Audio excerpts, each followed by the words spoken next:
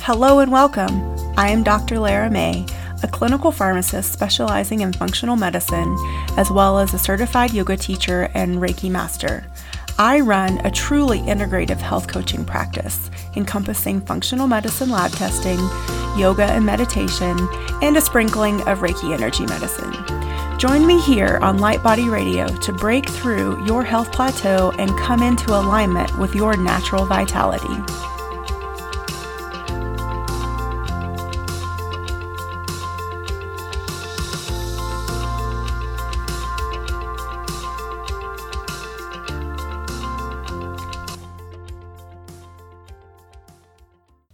Hello and welcome everybody. Welcome back to Light Body Radio. I'm your host, Dr. Lara May.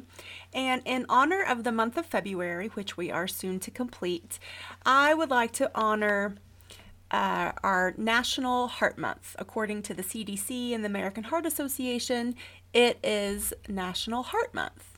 And what does that really mean? So this year, when they talk about American Heart Month, it's all about cholesterol. So I wanted to bring you a functional medicine and evidence-based approach to cholesterol. Now I'm going to give you a disclaimer and a warning. This is not going to be your typical don't eat fat, take a statin message. So if you're looking for a don't eat fat, take a statin message, you can go ahead and change the channel now.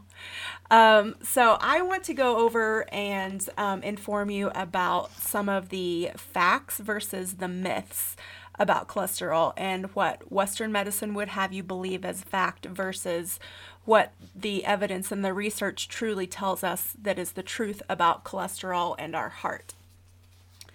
So one very blatant and unarguable truth is that cholesterol is actually an alcohol, not a fat, chemically speaking.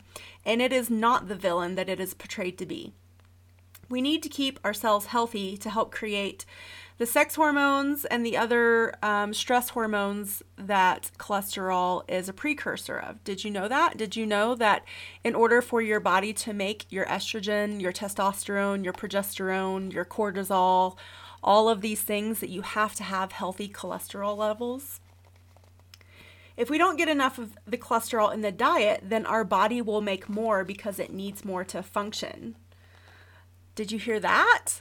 That's an interesting concept too. So if you're not eating enough cholesterol from your diet, then your body will make more, and it makes more in the liver. So let's say that you're on a super low fat diet, which our government has been telling us that we need to eat super low fat, I think since the 70s, definitely all throughout the 80s and 90s, low fat, low fat, low fat. So by doing this, we have told our body that there's not enough, and so it started to compensate and make more in order to fulfill the normal functions that cholesterol has to fill. Our bodies make 3 times more cholesterol than we typically eat, but we've been led to believe that our arteries will clog merely by looking at an egg. The reality of cholesterol clogging our arteries is actually a little bit more complicated than it's portrayed to us by our, I'm sure, well-intentioned medical professionals. So cholesterol is just one part of the plaque that narrows the arteries that feed our heart. Actually, the cholesterol itself is more of just an innocent bystander of the process. Cholesterol itself, the chemical, is actually transported in the blood by complexes which are called lipoproteins. And so there are 2 major types of lipoproteins, which I know you've heard of. One is called HDL, high density lipoprotein, and the other is called low density lipoprotein, or LDL. And I'm sure you've also heard them called good cholesterol, which is HDL, and bad cholesterol, which is LDL. The HDL carries less cholesterol than the LDL. Let me explain that a little different. So the HDL actually carries cholesterol away when our body has had enough and there's extra floating around in the blood. So HDL picks up the excess cholesterol and sends it back to the liver for processing and then excretion. The larger population of cholesterol carriers, the LDL, this is what attracts all the negative attention. And it also attracts free radicals. I don't know if you've heard of free radicals. They're the nasty little cell damaging particles that attempt to oxidize the cholesterol and fat held by the LDL. It's when you have this oxidation that the problems start. So the oxidation is what actually damages the artery wall. The immune system tries to repair this damage, creating a patch of foam that accumulates more cholesterol, calcium, platelets, and other debris. This in turn forms the plaque that gets larger and brittle over the years, and then finally, the ending to this story, the blood flow to the heart is restricted, and you start to have a heart attack, which results in muscle death of the heart. So, unless the cholesterol becomes oxidized, it actually creates no harm. Again, the key is oxidation. Therefore, a great deal of emphasis has been placed on finding ways to prevent LDL cholesterol from becoming oxidized in the bloodstream. So how do we prevent this oxidation? Well, we can do antioxidant supplements. We can eat a diet rich in antioxidant composition. We could make other good dietary choices like supplementing with omegas and avocados and olive oils, and choosing actually specific types of fats that will actually reduce the oxidation that happens in the body. But as good as all of these suggestions are, they're really missing the point, which is that they are leading us astray because of the description of cholesterol's role in the cardiovascular disease is not being accurately portrayed to us. So, one could argue that if we just did all these good dietary choices to begin with, then high cholesterol wouldn't be a problem.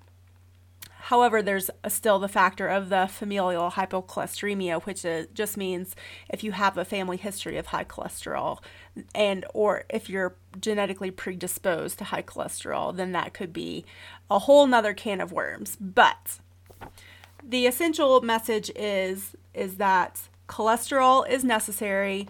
The HDL and LDL are just carrier proteins, and the big problem is oxidation in the body, which is a result of stress and inflammation, which is a message of so many of my podcasts, stress and inflammation.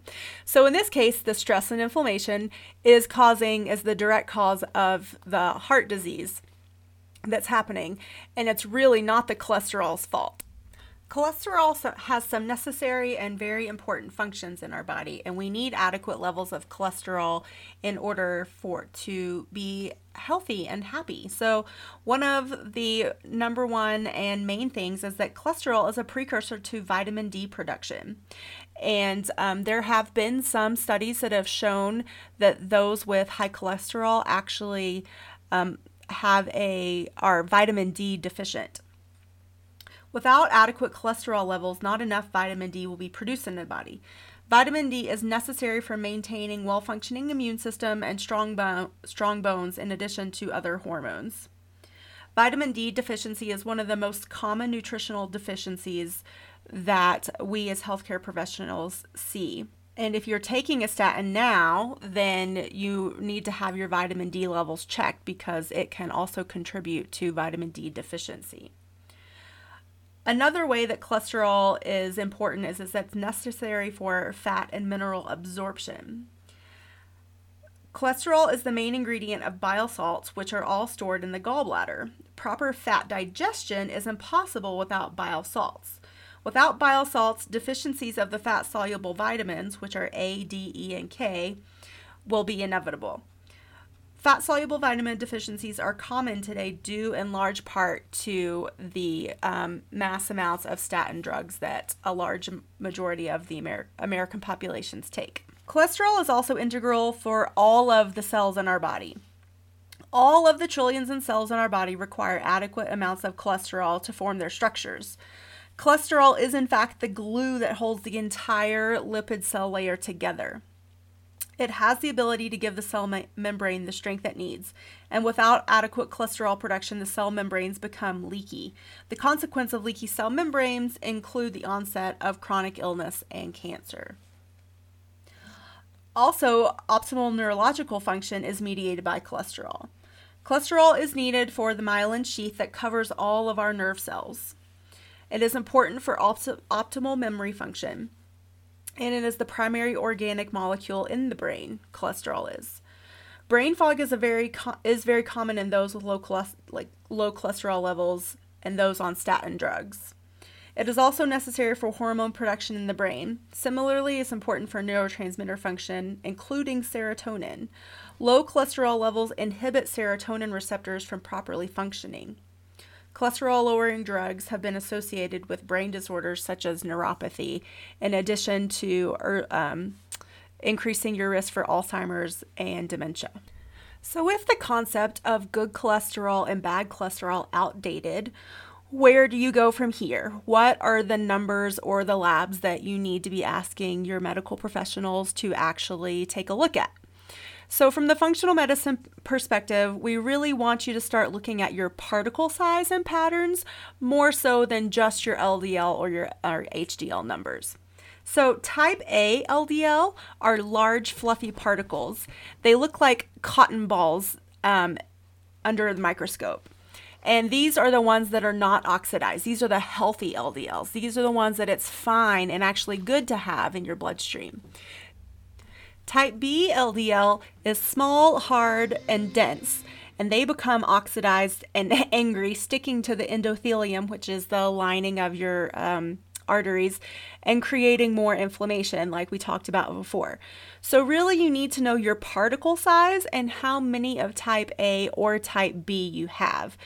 Just knowing your total LDL is actually not very helpful to understand your level of inflammation, your level of cardiac damage, or potential for a heart attack. So what can you do?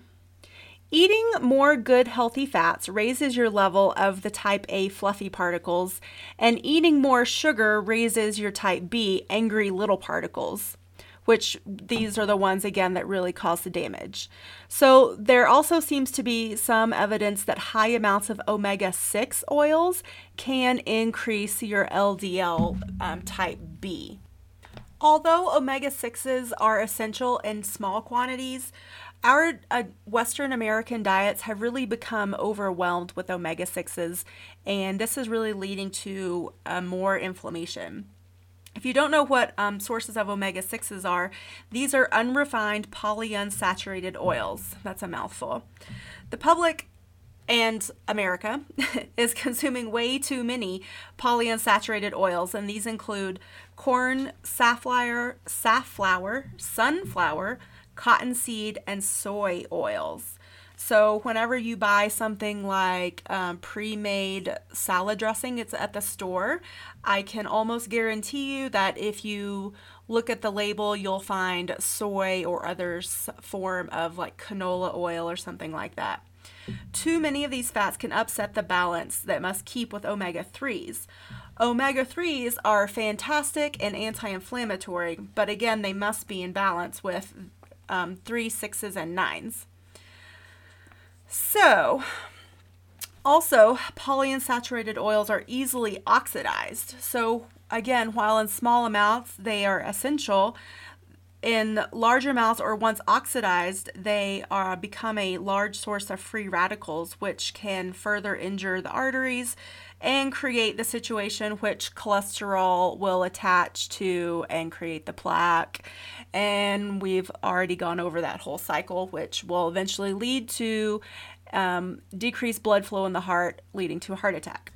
Big Food and Big Pharma have done a fantastic job of convincing us that butter is bad and all of these saturated fats are bad for us, and they're the ones that create the damage. But really, when we actually do research and examine the science, we are finding that it's the oxidation from the omega-6s, which are all those oils that I listed for you before, that are causing the inflammation and the damage. And this also includes margarine, So keep that in mind. If you're going to buy something like that at the store, please go with grass-fed butter, something that's real and organic and not something made in a lab like margarine, which will definitely lead to inflammation and eventually cardiac disease.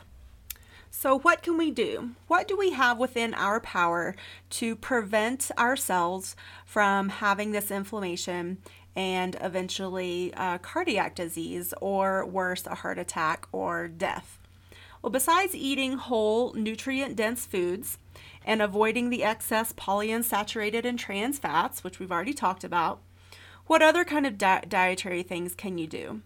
Well, I think a drum that I beat a lot is getting away from sugar. Sugar in the diet is a huge problem for the heart. Yes, sugar is the problem, not the fat. Even natural fructose, which a lot of us just for simplification call fruit sugar, found in many of the soft drinks and quote healthy snacks, contribute to high levels of LDL and reduced levels of HDL. A diet higher in the essential omega-3 fatty acids, which is fish, flax, walnuts, chia, and hemp seeds, helps maintain healthy cholesterol ratios. And of course, monounsaturated fats like olive oil also appear to inhibit the oxidation of cholesterol. So this might sound a little bit like the Mediterranean diet. So I want to go back to the sugar part. Sugar causes inflammation. Sugar raises your insulin levels, which raises your blood pressure, which increases your appetite, which usually increases the risk that you're going to eat bad choice of foods. And it also increases your triglycerides and your type B LDL. Remember, the type B were the angry, squished LDL ones that cause inflammation. So sugar in the blood attaches to proteins, causing advanced glycation end products, or AGEs for short. High levels of circulating insulin may cause microvascular damage. It will cause microvascular damage over long term, which will also injure your kidneys, which increases your blood pressure and then causes the kidneys to retain sodium, which feedback-wise will increase your blood pressure. So sugar also causes high triglycerides, which is by far the biggest danger.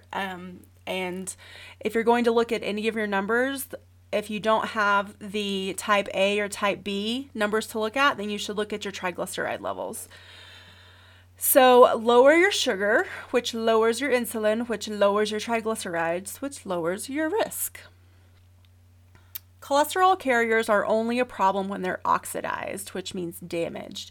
Once they are damaged, they stick to the lining of your blood vessels, remember the endothelium, and this starts the inflammation process.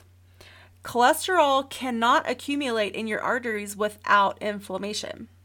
So inflammation is the true cause of heart disease. And what causes inflammation? Well, a high carb diet, a high sugary diet, high insulin levels, processed foods, because that's where your trans fats come from, stress, smoking, heavy alcohol use. All of these things contribute to inflammation in the body. And having low cholesterol is actually not healthy. Low cholesterol is linked with depression, aggression, Alzheimer's, suicide thoughts, and these are just to name a few. Cholesterol, again, like I mentioned before, is required to make your brain cells. You need cholesterol for memory and cognitive function. If you're suffering from brain fog, cutting down on your dietary fat is actually just going to make it worse. Not a good move. Don't go all low fat and whole grain. You won't be doing your heart any favors. Eat low carb, high fat, unprocessed, real food. The bad science that got us into this mess of believing that fat causes heart disease have been proved inaccurate and flawed.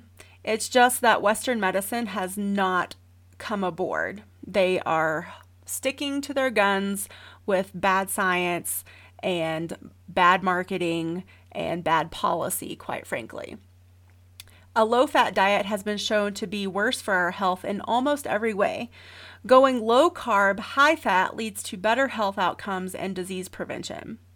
Well-meaning researchers wanted to cure the population of heart disease, only they jumped in too fast. They started writing food guidelines before all the research had been done, and done well, key point there. And they jumped the gun, and now the notion that fat makes you fat, eating cholesterol raises your cholesterol, are ingrained in our beliefs and in our medical education, and they seem logical, but nothing could be further from the truth. It is this simple concept of fat makes you fat and eating cholesterol raises your cholesterol that actually requires a lot of science and understanding to debunk it. And therein lies the problem. It's so expensive to get good studies and good science. So who's going to invest in that when they're making so much money from drugs like Lipitor? And the food companies and the food industry have so much money to invest in campaigns to convince you that margarine and canola oil are actually healthy, which could be further from the truth.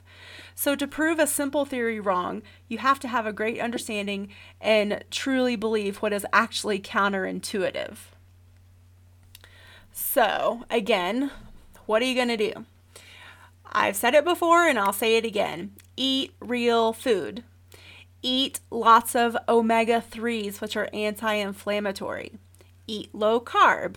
Eat high fat, but high good fats like avocado, olive oil, coconut oil, some saturated fats, and some unsaturated fats. It's good to have a good balance.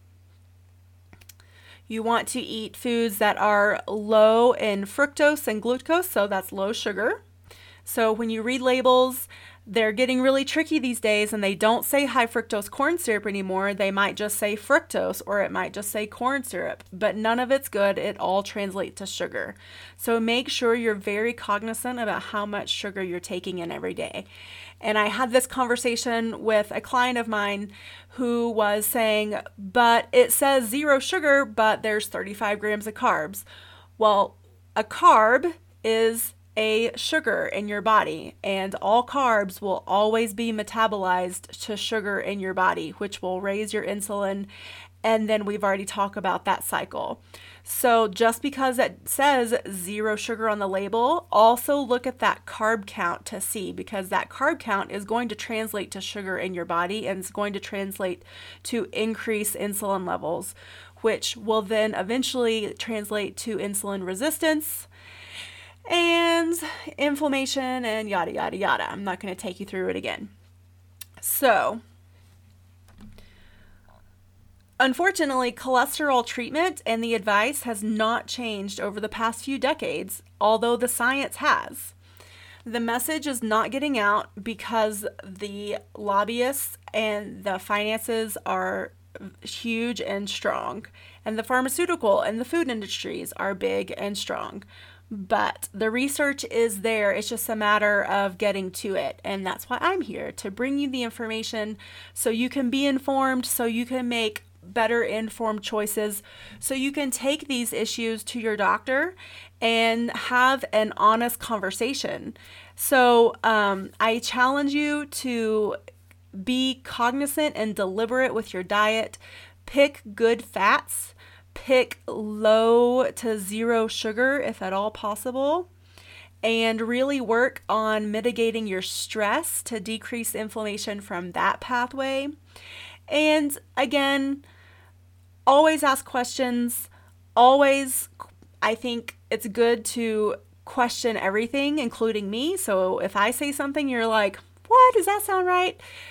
I encourage you to look it up on your own, challenge me. I think it encourages healthy dialogue, and bring these issues to your doctor. And if your doctor won't have a conversation with you, but he or she just wants to put you on a statin, then I encourage you to find a different healthcare practitioner, because I don't think it's responsible for any physician to just put someone on a drug without being willing to have a conversation with them about the side effect profile. And there are some very serious side effects when it comes to statins, and the risks versus benefits, because not all drugs are correct for every person. No drug out there is one size fits all, and no disease state out there is one size fits all. And so if you have a healthcare practitioner that treats medicine as one size fits all, then I really encourage you to start looking elsewhere for healthcare. Okay, so that's my soapbox. I hope you guys had a fantabulous February and are looking forward to March and the spring. And I will be bringing you more podcasts. I'm going to be doing one coming up on gut health. So if you have any specific questions about gut health, go ahead and email me or leave comments under this blog or podcast, and I can definitely address some of your specific questions about gut health in my next podcast. Have a fantastic day, week, and month, and I will catch you later.